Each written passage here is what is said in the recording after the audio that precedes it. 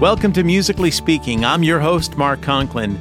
I'm also the Director of Artist Relations and Programming at the Grammy Museum Experience Prudential Center in Newark, New Jersey, the East Coast home of the Grammy Museum. Each month, I have the honor of sitting down with some of the biggest names in music to discuss their artistry, creative process, and career journey. We're thrilled to be able to bring some of these conversations to you in this podcast. If you'd like more information on any of our public or education programs, please visit www.grammymuseumexp.org. In this episode, we feature the legendary hip-hop group Naughty by Nature. In February 2020, Vin Rock, Treach, and KG stopped by the Grammy Museum Experience Prudential Center in Newark, New Jersey, in front of a packed house, and I mean standing in the aisles packed. And we discussed their origins in East Orange, New Jersey, and their relationship with Queen Latifah in the early days, winning the first ever Grammy Award for Best Rap Album, and becoming activists in the communities they continue to call home. This is what it sounded like that evening. Ladies and gentlemen, Naughty by Nature.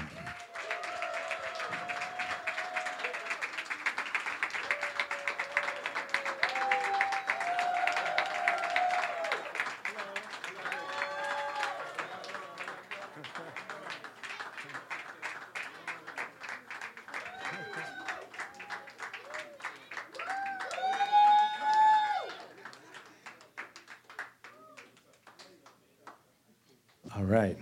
Well, Hey. thank you, gentlemen. Thank you again for being here. We're very honored and thrilled to have legends like you guys here. It's one thing to have a museum that kind of like captures the past, but it's another thing when, it comes to life and there's music and there's, you feel that vibe. That's why we put this here. It was so that people could actually experience it and not just look at something in a case. Looking at something in a case is cool, but seeing the real thing is a whole other matter. So we appreciate that. Yeah, baby.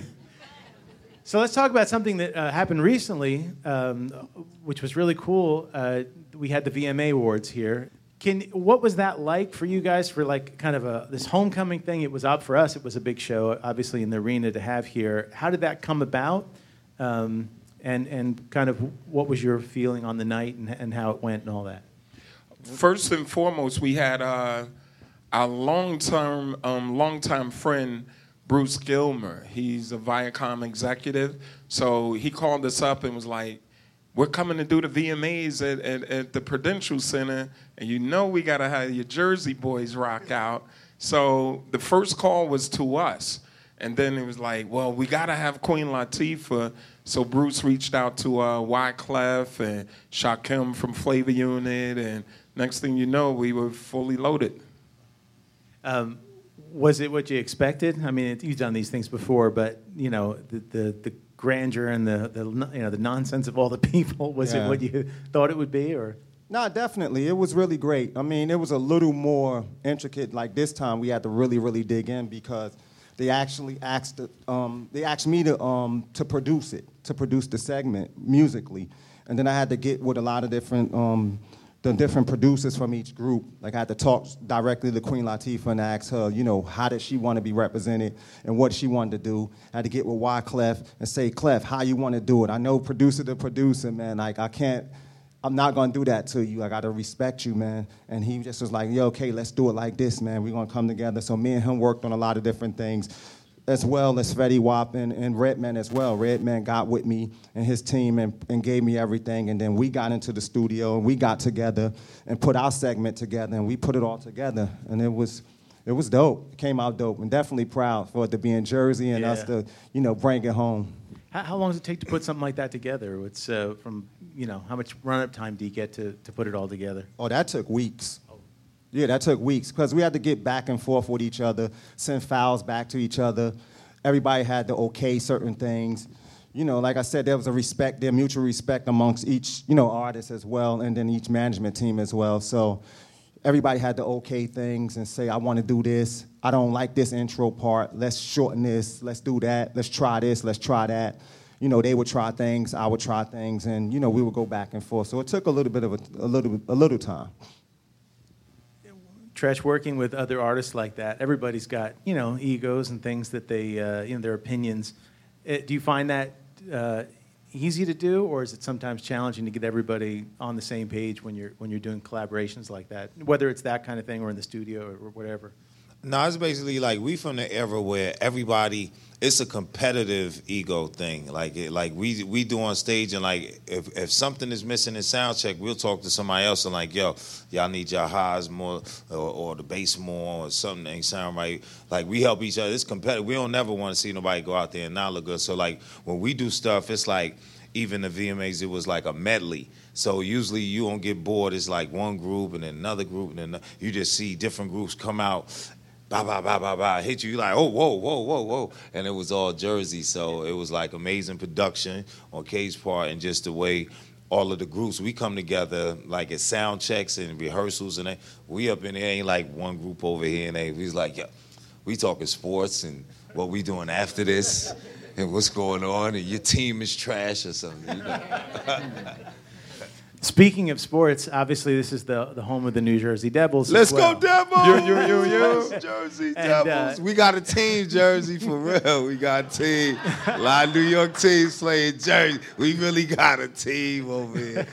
And they have adopted, of course, Hip Hop Hooray is the song when they win. Yes. It's used in arenas, obviously, all over the world probably, but what's it like to hear it here and to know that that's kind of the theme song of the winning team, you know? Yeah, Jay-Z and them jacked us for the Nets. So, yeah, Jersey, we got a team. We got a team, Jersey. Let's go Devils.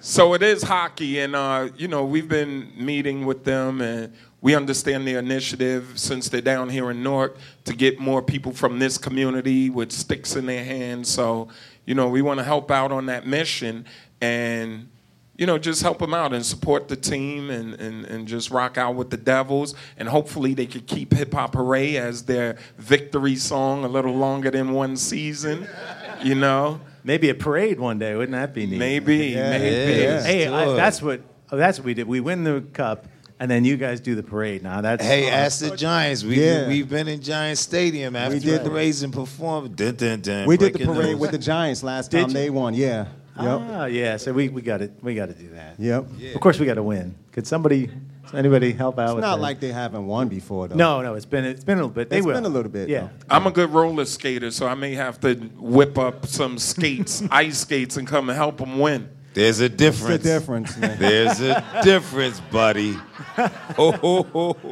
And it's been, you were talking about, they have it's a really great program called Hockey for Everyone that they do here, and it's true, they're building rinks here in the city, and they're doing a lot of, to get people playing who don't normally play. So again, it's part of our community investment here. So if you have kids here in this area, music, hockey, we can hook you up with both of those things.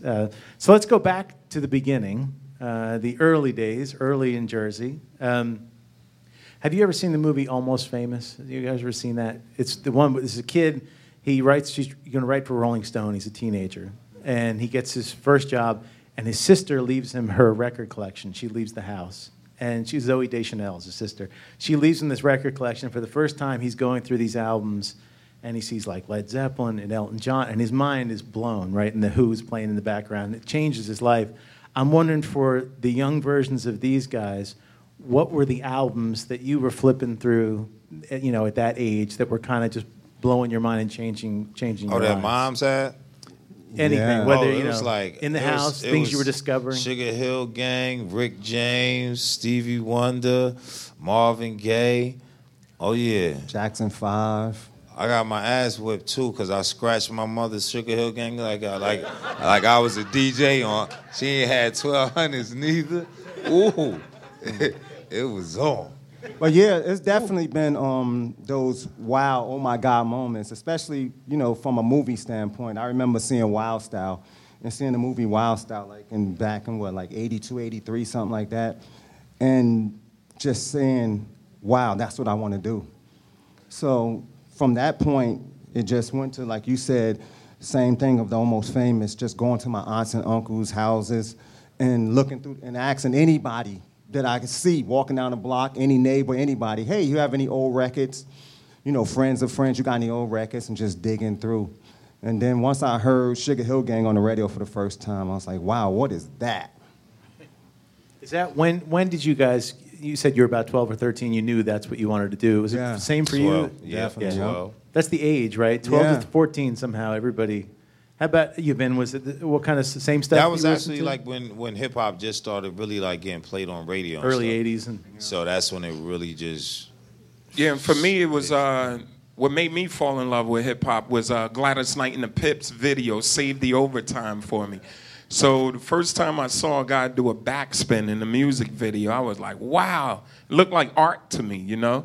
And, other super influences were the Fat Boys. Rest in peace, the Buff. I was infatuated with the human beatbox. The way he used to beatbox, Buffy, you know? That was crazy. And then Dougie Fresh came along, like he had marbles in his mouth. So I'm like, what on earth is this? Then Malcolm McLaren, Buffalo Gals, and all of that. You remember that? So all of that stuff was just so inspiring. then how old are you guys when you first meet for the first time? You're in high school? Yep. High school. Well, I knew Vin because me and Vin are from East. Well, we're all from East Orange, but me and Vin are from the teen streets. East Orange, that's right, y'all. But I'm from 18th Street. Vin's from 15, and Tretch is from Grove. And when you're in like elementary or middle school, you only go to schools on your side. So Tretch is from a different side. Yeah, they was from the other side. Yeah. You feel what I'm saying? We from Oval Park. I was VLD. Oval Park. They was middle school and stuff. See, Tretch says, me? Kay and I are Virgos, so we're 2 days apart, September 15th, September 17th. They think it's 2/3 of the See, group. They like, can outvote me. I'm like, nah, homie. I'm from down the hill too. That's right, yeah. No, but yeah, Kay and I were from the teen streets, but Tretch was in my health class in sophomore year in high school. So back then, Freddy Krueger, the movie Friday the 13th was popular. For some reason, this kid came to school with one hand full of long claws, Freddy Krueger, you know? Real nails too. They was clean too. They you were feel what real. I'm saying? And You know what I'm saying? every other day, he would come to me with a new rhyme, just rhyme to me all the time, and I would beatbox for him. And after school, I would break dance with my man Ski, Terry Peppers. That's Jabril Peppers' father from the New York Giants in the building.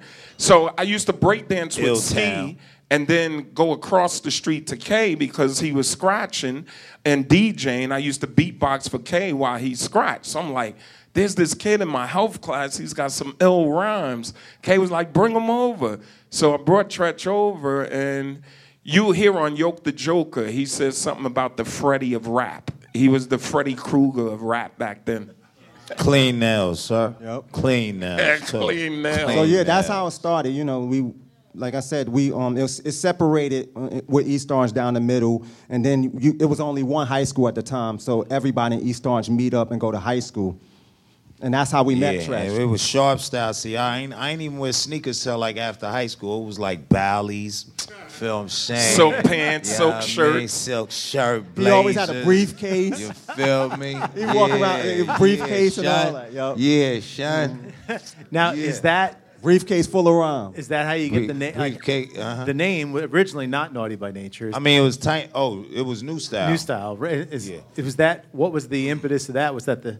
No, was we that the had to style? really rush to get a name for a talent show, and we was like thinking we have to have a name, just get something for. And Kay was just cutting the Beastie Boy. It's the new style. It's the new style. We said new style is our name because we got deadline tonight, and the new style was the name until we switched it. So a lot of people don't realize your first album was as New Style, right? Like you put, Yes. you put that out. Definitely. And so you put that out, and then is it then where you meet Latifah? Like after that comes out? Yeah, because Yeah. that sold like 2 Copies. records. You feel me? 2 whole records. Nah. So it was like a I think Two we gotta- copies at Sandwiches Unlimited.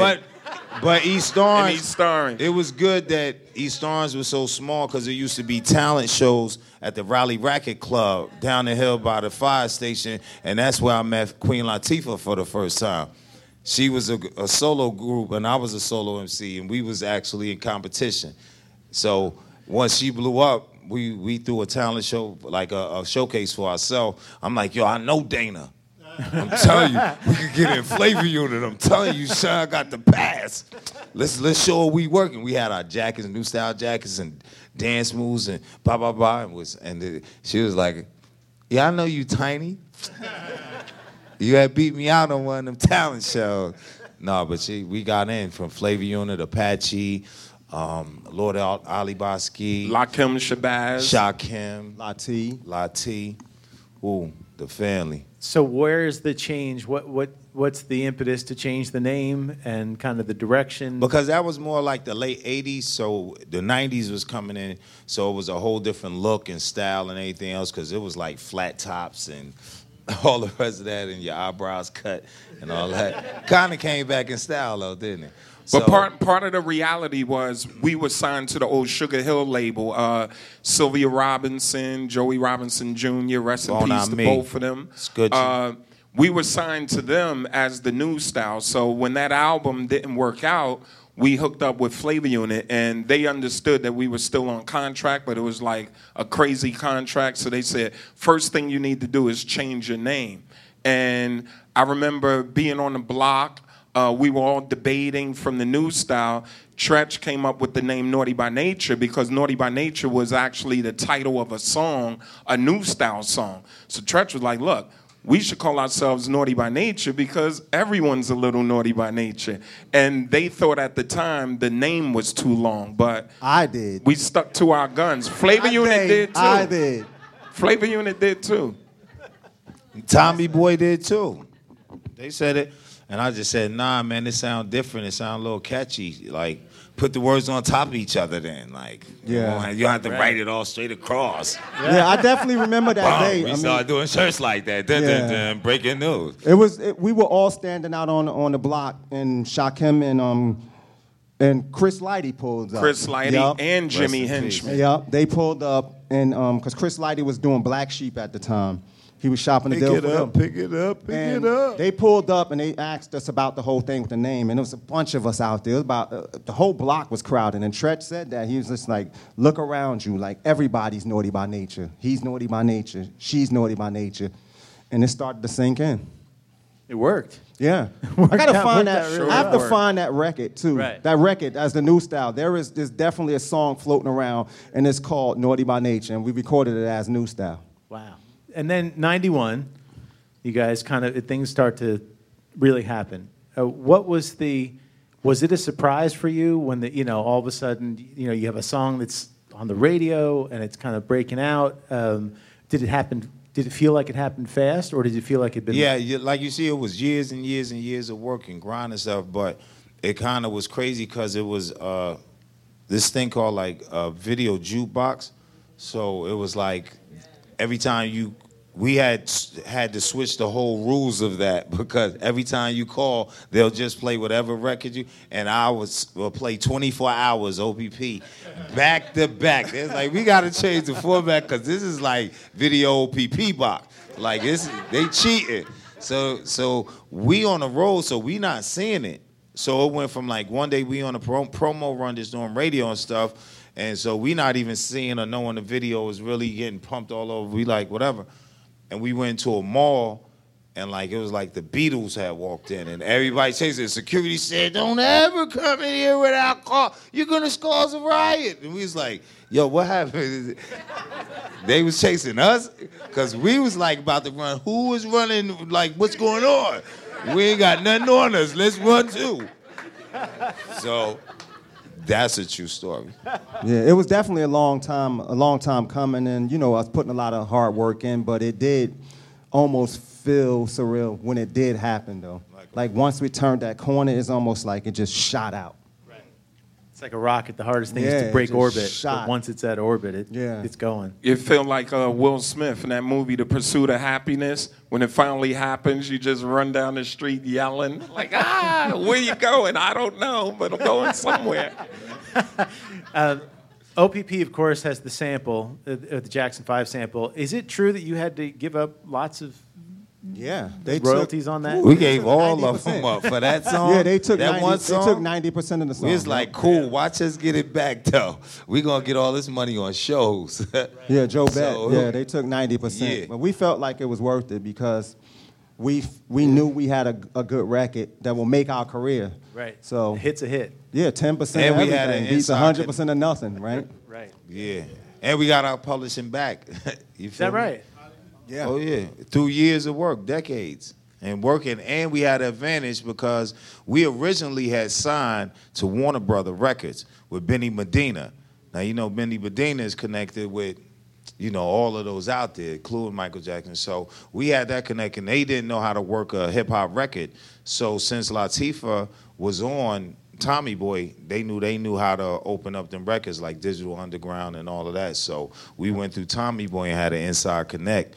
So through the years, after a certain time, we get our publishing. And that was for one song. All the rest of it, we got our publishing now. I don't think we, but you know, that one song, we like, yeah, for that, we'll make that money back just on shows. And just to clarify, we've always owned our own publishing. It's just that, you That know, when you part. sample somebody's record, Like that, Michael's. you have to for give up one publishing record, to them. You go get that you up. can't just use somebody's record without paying them. Yeah. So What was your creative process during that time when you guys were making music? Like, where did it start?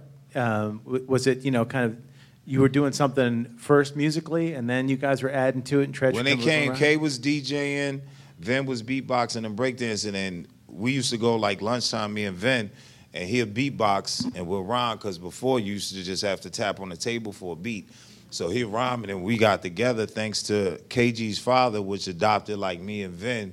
Giz, rest in peace. He like worked all the time, but on 18th Street, he built the second floor of their house to a sun porch where he could DJ and we could always practice. And then like they was like, so much noise. And he's like, them boys they ain't in the streets. They gonna be up in here doing this. They could get up in here and make all the noise they want. So Giz, thank the Giz, rest in peace. He had us out of the streets, even though we'll sneak back and forth to the street. But we was up there most of the time. Yeah, 'Cause but Giz was all of it started with live performances because we used to practice Talent in K's, shows. K's practicing. sun porch. And back then in hip hop, before we had records on the radio and videos playing, you had to go in these clubs and show what you know. So we had Club 88 Tough Teen Talent Competition, you know, and we used to go out there and compete with all sorts of kids from the Essex County area. So we kind of used our backyard to get our legs up under us. That was during the high school days. So we sort of dominated or was really popular in our backyard, and that's what made us want to go on and start recording and start going into New York and try to get props until we got booed out of New York. and then even to translate over into the record making process, it will be sometimes both ways. I would start off the track with a beat, and then Tretch would take it and make the song and bring it to where it needs to be. Or sometimes he'll have an idea lyrically, and he'll tell me a concept he has, and then I'll go and make a beat. So it goes both ways sometimes with it. What was the difference then between like New Jersey and New York? I mean, they're you know, now things are kind of homogenized and things sound a little bit. If you wasn't same. from New York, you wasn't hip hop. We just went to New York and said we was from Jersey and got booed. That was it was like one big Apollo in New York. Anybody outside, boo, boo, boo, boo, boo, Sandman, Sandman, Sandman, Sandman. And we thought we was it too, because we was winning all the competitions No, we knew in we Jersey. was. We just shouldn't we have just said- knew we was it. They booked us in New York. Man, we went over there. They sent us back, boy. But we did do the Apollo one time without even saying Jersey, and we killed it. and did our thizzle. Oh, no. Tell We that. killed that. Tell that. We killed that. Tell that. At the Apollo, boo capital. We ain't get booed there. We ain't get booed we there. killed that one. Was the music stylistically different? Like, could you tell like something that was, you know, Jersey versus New York, obviously versus L.A.? Was there distinct flavors? No, just by saying Jersey. Jersey. That's all you had to say. Then It was it's a just wrap. Jersey, Then it's over period. for you. They gonna ride for you until you say Period. Jersey. They're still like that a little bit. No. We fixed that. Nah, Jersey deep now. We deep. Oh, we fixed and we that. traveling deep too. 93, you come out with 1993, which, by the way, is the best name for an album I've ever heard in my entire life. I was like, that's brilliant. That's because it's the third album. It's pretty good. Whose idea was that? Was that This guy. Yeah. You come up. It had to be. You come up. All with of the that. albums of this guy. Yes. Just lyrically, see, everybody, you got to realize in a car, there's wheels, there's suspension, there's steering. we all play our position creatively. You know what I mean? From the beats, from conceptions to different stuff. Certain concepts come from different things.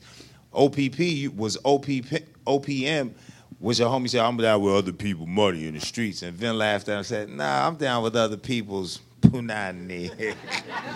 Just clown them and it end up being a record. So different ideas come from we just create. And a lot of people did not know, mainstream probably didn't really know what that was they were listening to when it was. Not at all. We fooled them until we sold 3 million records. True. Then they couldn't stop playing it. We hit them with that curve, that little acronym. It still works till this day. You know, we go around the country, around the world, and like, what does OPP stand for? I've heard so many things. It got us other people's property. Yeah. It got us a couple of passes because in Canada, the police force is called Ontario Provincial Police, so they got OPP on the side of their car. So if we ever got it, so you don't have enough paper? Yeah, you know. So we got some passes out there off of it too, homie. From 1993, obviously Hip Hop Hooray takes off. For you guys, you were kind of the first act, I think, that was kind of crossing that blend of like had the street cred, but they were also these songs that were pop smashes that were kind of crossing over everywhere. Did that, obviously financially that's fine. I mean, there's nothing wrong with that. But did you get pushback from people who were like, they're on the radio, it's not.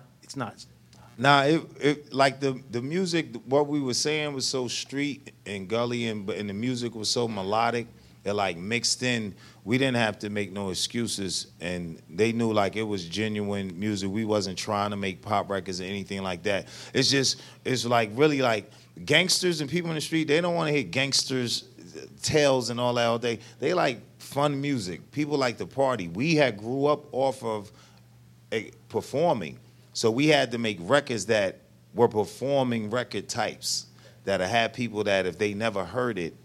It's like a call and response. We got like, you know what OPP? Yeah. Hey, oh. Like if they don't know nothing else in the record, they know when to throw them hands up. Am I right?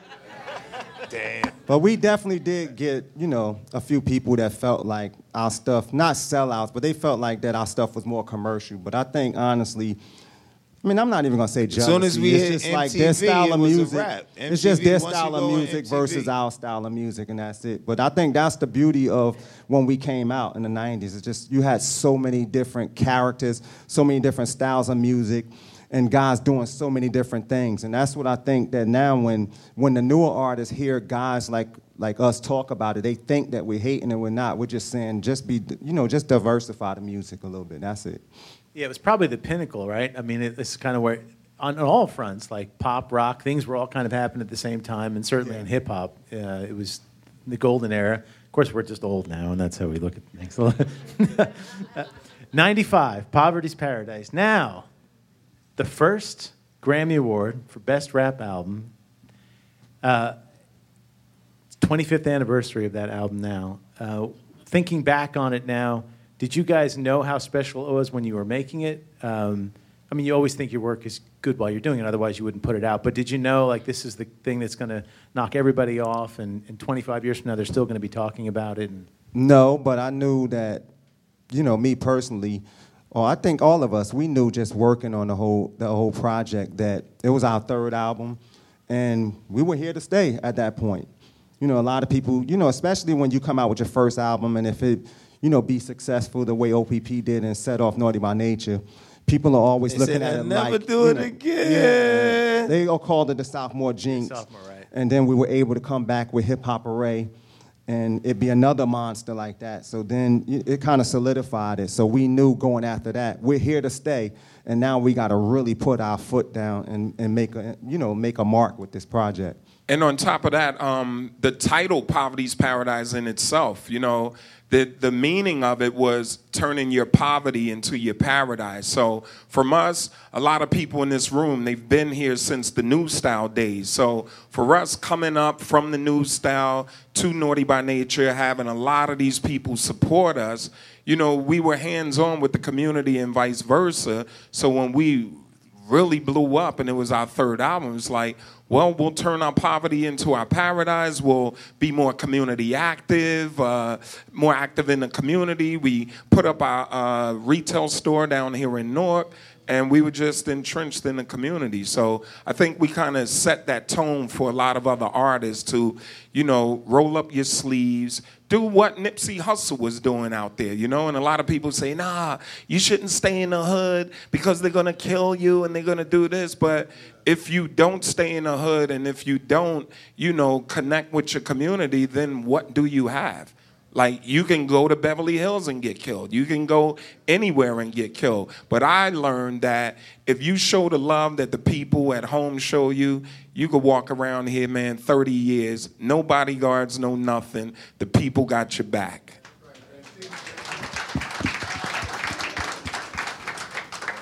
Treach, when you were writing mostly from your own experience, and then at some point, were you thinking about what the audience or like the other kids in the street, or was it always in those days? Was it your background, where you were from, and? No. My story was all about stories and everything that I seen every day from Newark and East Orange. My radius was Newark, East Orange, Irvington, Orange, anywhere I could walk. You see, it's like it was so. You see, no, for real, all the family, Montclair, like where the family was local, so. The struggle is what everybody was going through. We all was rolling together every day. When we hustled and was doing stuff we ain't had no business, we did it together. So everything, our mentality, I would hear something and what somebody else is just crying out, and I'll just put it into a song.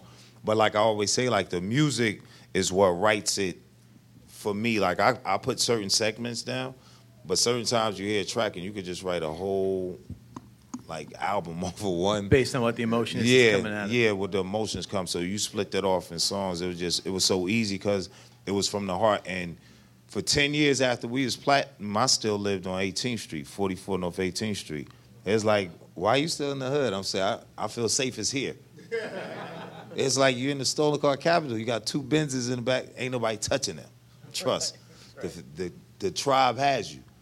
And they see us, so they like, I could do something too. They famous, and I don't just see them on TV. I know them. So it's inspirational, and you hands-on in the hood. You feel me? Now, what are your thoughts about you went through different labels, the big corporate thing. Now I know you guys do a lot of stuff on your own. You're very enterprising businesses, and it's been easier now for artists to be independent. Back then, you couldn't do that. You had to get distribution through a big label. What's kind of your experience with having done both of those? Which do you prefer? Do you like the machine, or do you like kind of being the captain of your own ship? It's like you could do both, because sometimes when you're in the label, it's all a team effort. So you have to run through the A&R department, you have to run through the marketing people, because, hey, if people don't like your music, how do you expect them to work it passionately? You know what I'm saying? And, I learned this even when we had Tommy Boy, Flavor Unit Management, and then our own in-house team. You had 3 layers of support to get your music out there. Then when you start stripping away those layers, you realize, hey, I'm carrying the total burden. So everything is on me, and you realize, like, wow, when I'm sleeping at night, there's a publicist pitching me for something. There's someone pitching my song at radio, and they're working out politics that you never really see. And then when you're carrying the full burden, you go somewhere and say, hey, it's me, straight up, and they tell you, no, it gets kind of personal. So it's a gift and a curse, but right about now, we're blessed to have 29 years in the game. We have familiar music. And one thing about this business is it's all based on relationships, How you treat people is how they will look out after you years down the line. So what we realize, no matter where we go in the world, man, we're so blessed. People open up all kinds of doors for us just based on their interactions with us in the early 90s when we were red hot. So those relationships are very important. And if you're going to be independent, you definitely have to have good relationships. I'm sure we have some young people here who have dreams of doing what you guys have done. What would you say to young guys coming up, young women that want to do this, what would be your kind of advice to them that they should follow or think about? Basically know that it's a job. A lot of people come in and just think overnight they're going to be rich. I got one hot song to be. I'm waiting for that one ding, and I'm going to be there. It's like, no, it's a constant grind. You sign a contract over to everything. You married to the music. Your family, everything is, you missing birthdays, graduations, you missing a lot of stuff. You got to have a strong household, a strong person that's taking care and knowing daddy got to go out and get these bags, literally. I'm just not having fun. It takes you away, or mommy. It takes you away from your family and everything. It's a job. You might get a call, you got to leave tomorrow. Oh, supposed to go to my daughter's Sweet 16 tomorrow. Is it the bag or is homeless? And I think everybody ain't living just super rich. You got to work. Yeah, and I think a lot of people here, you guys have seen us, again, since the new style. You've seen our dedication to each other, our ups and downs. You have to be, consistent, 10 toes down. My guy Javi in the back, I talk to him all the time about, some people say they want something, and this is in any business, but the key to success is discipline. If you're disciplined enough and you get up every day and you're dedicated every day and you teach and you commit, just commit to people and you commit to having a good attitude. Some people walk around and they blame everyone and their grandmother of why they're not successful or why they're not where they feel they should be, or they blame someone for not helping them. It's all on you, you know what I'm saying? So a lot of people talk a good game, but it's a whole nother game to execute and stay the course and be disciplined. What do you think the legacy of Naughty by Nature is? What kind of, obviously I don't know if you probably do know some, but you may not appreciate how much influence you've had on other people. I saw an interview recently with Eminem, and he was just on and on about Treach and how, his early records, all he was doing was just trying to copy and be like Treach, and how in that, in the 90s, everybody was trying to be like Treach. And so you've had an influence. Do you know that? Do you kind of still feel that? Or is it just hard? You have to kind of step back from that and say, it's not real? I mean, we so humble. We appreciate all of it. You know what I mean? But we never came in. They never heard us ever say, we are hip-hop. It's nothing in hip-hop but us, anything else. We give props to Run DMC and LL Cool J and everybody that we came, Sugar Hill Gang, that we came up on. So to hear it is like the humbleness of hip-hop, I say. What I call it, the humbleness of hip-hop. Now everybody is me. I'm everything, nothing is around me, but we still, we love and we give respect and everything else. You understand what I'm saying? I'm saying, I spoke to Eminem not long. I said, we're going to end up making this record, but yeah, I see you still real quick with it, everything else. You ain't going to embarrass me on no record. I still got it. I still got it. And it's definitely great. Go ahead. It's definitely great to get the accolades and the love from the people, because we fought hard for this, man. And we went hard from day one. And like Vince said, it takes a lot of hard work, dedication, and commitment to doing this, man. And, for the people to show us love, from day one and even 30 years later, man, it's nothing better than that, for people to appreciate what you fought hard for. And what keeps us humble is we still get a lot of no's. We go for a lot of opportunities, a lot of things we try to accomplish, and they tell us no. I don't care who you are. You're not that important to us. So we tend to keep the blinders on and put this work in, and whatever comes from it, comes from it. But we've always been self-conscious in the fact that, oh, man, nobody's checking for you. Oh, you're scrap. You know what I'm saying? And then we go on tour with New Kids on the Block for 52 dates last summer. And then say, yes, shut that down. We didn't need to go to the Used Guys event anyway. And played here, actually. And we played Blockhead. here. Yeah. Big shout to Donnie Wahlberg. That was one of the biggest tours we've done in years, This is another thing. We put the blinders on. We never intentionally made crossover pop songs, but here we go 30 years later, we get on a massive tour like that, and I get a lot of so-called street rappers calling like, Vin, how can I get on that tour, man? I'm like, it's a whole different music genre, buddy. Do you have a Filmy Flow in your catalog or an OPP? I think not. You better try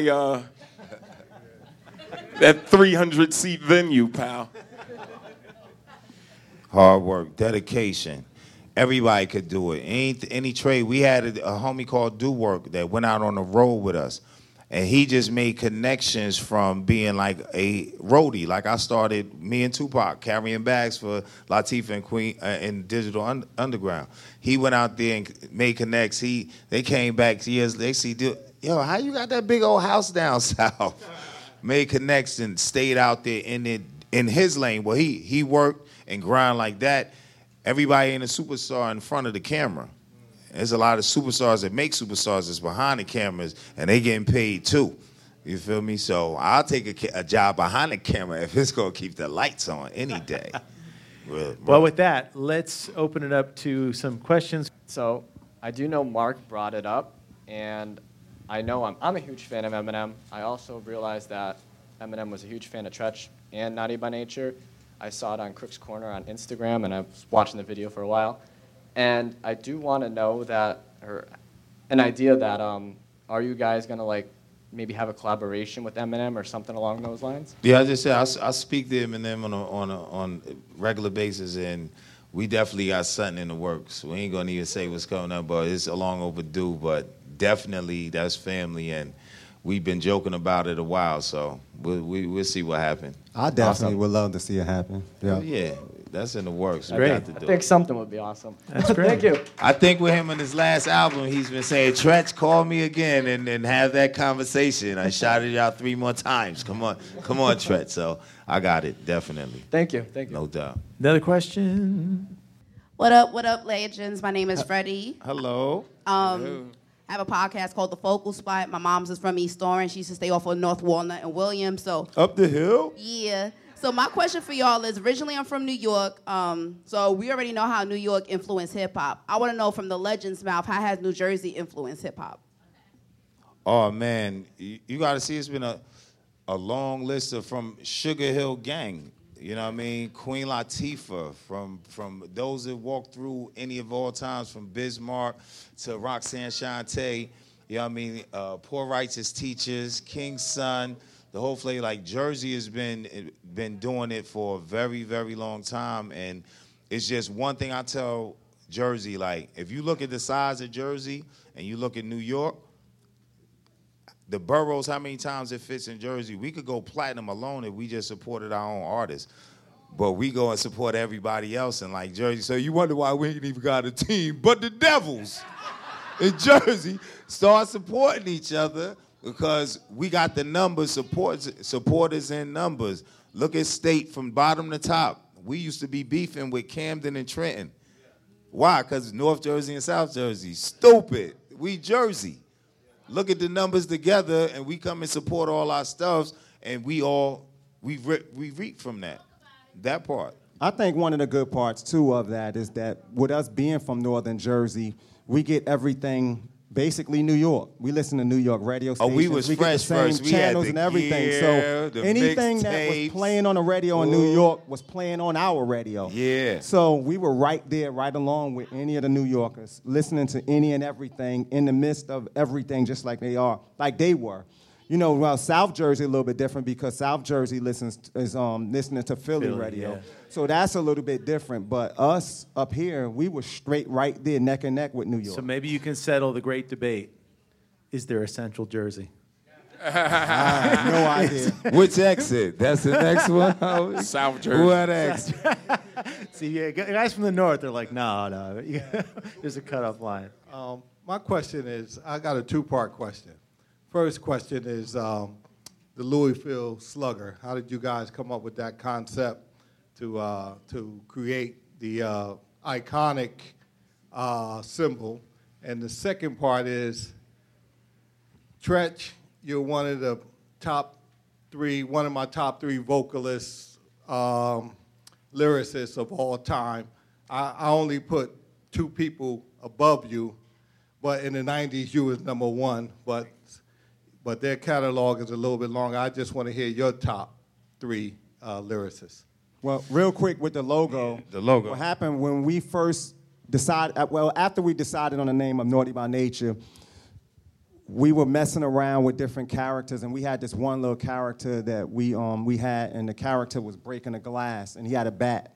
So when the guy, what's his name, Mark Weinstein? Weinberg. Didn't Miss Owens do that? Nah, Weinberg. No, the you first talking one. about that The original. Yeah, Miss Owens did the boy with the Queen bat. Boy with the Latifah bat, Mothers drew the first logo for us with the bat.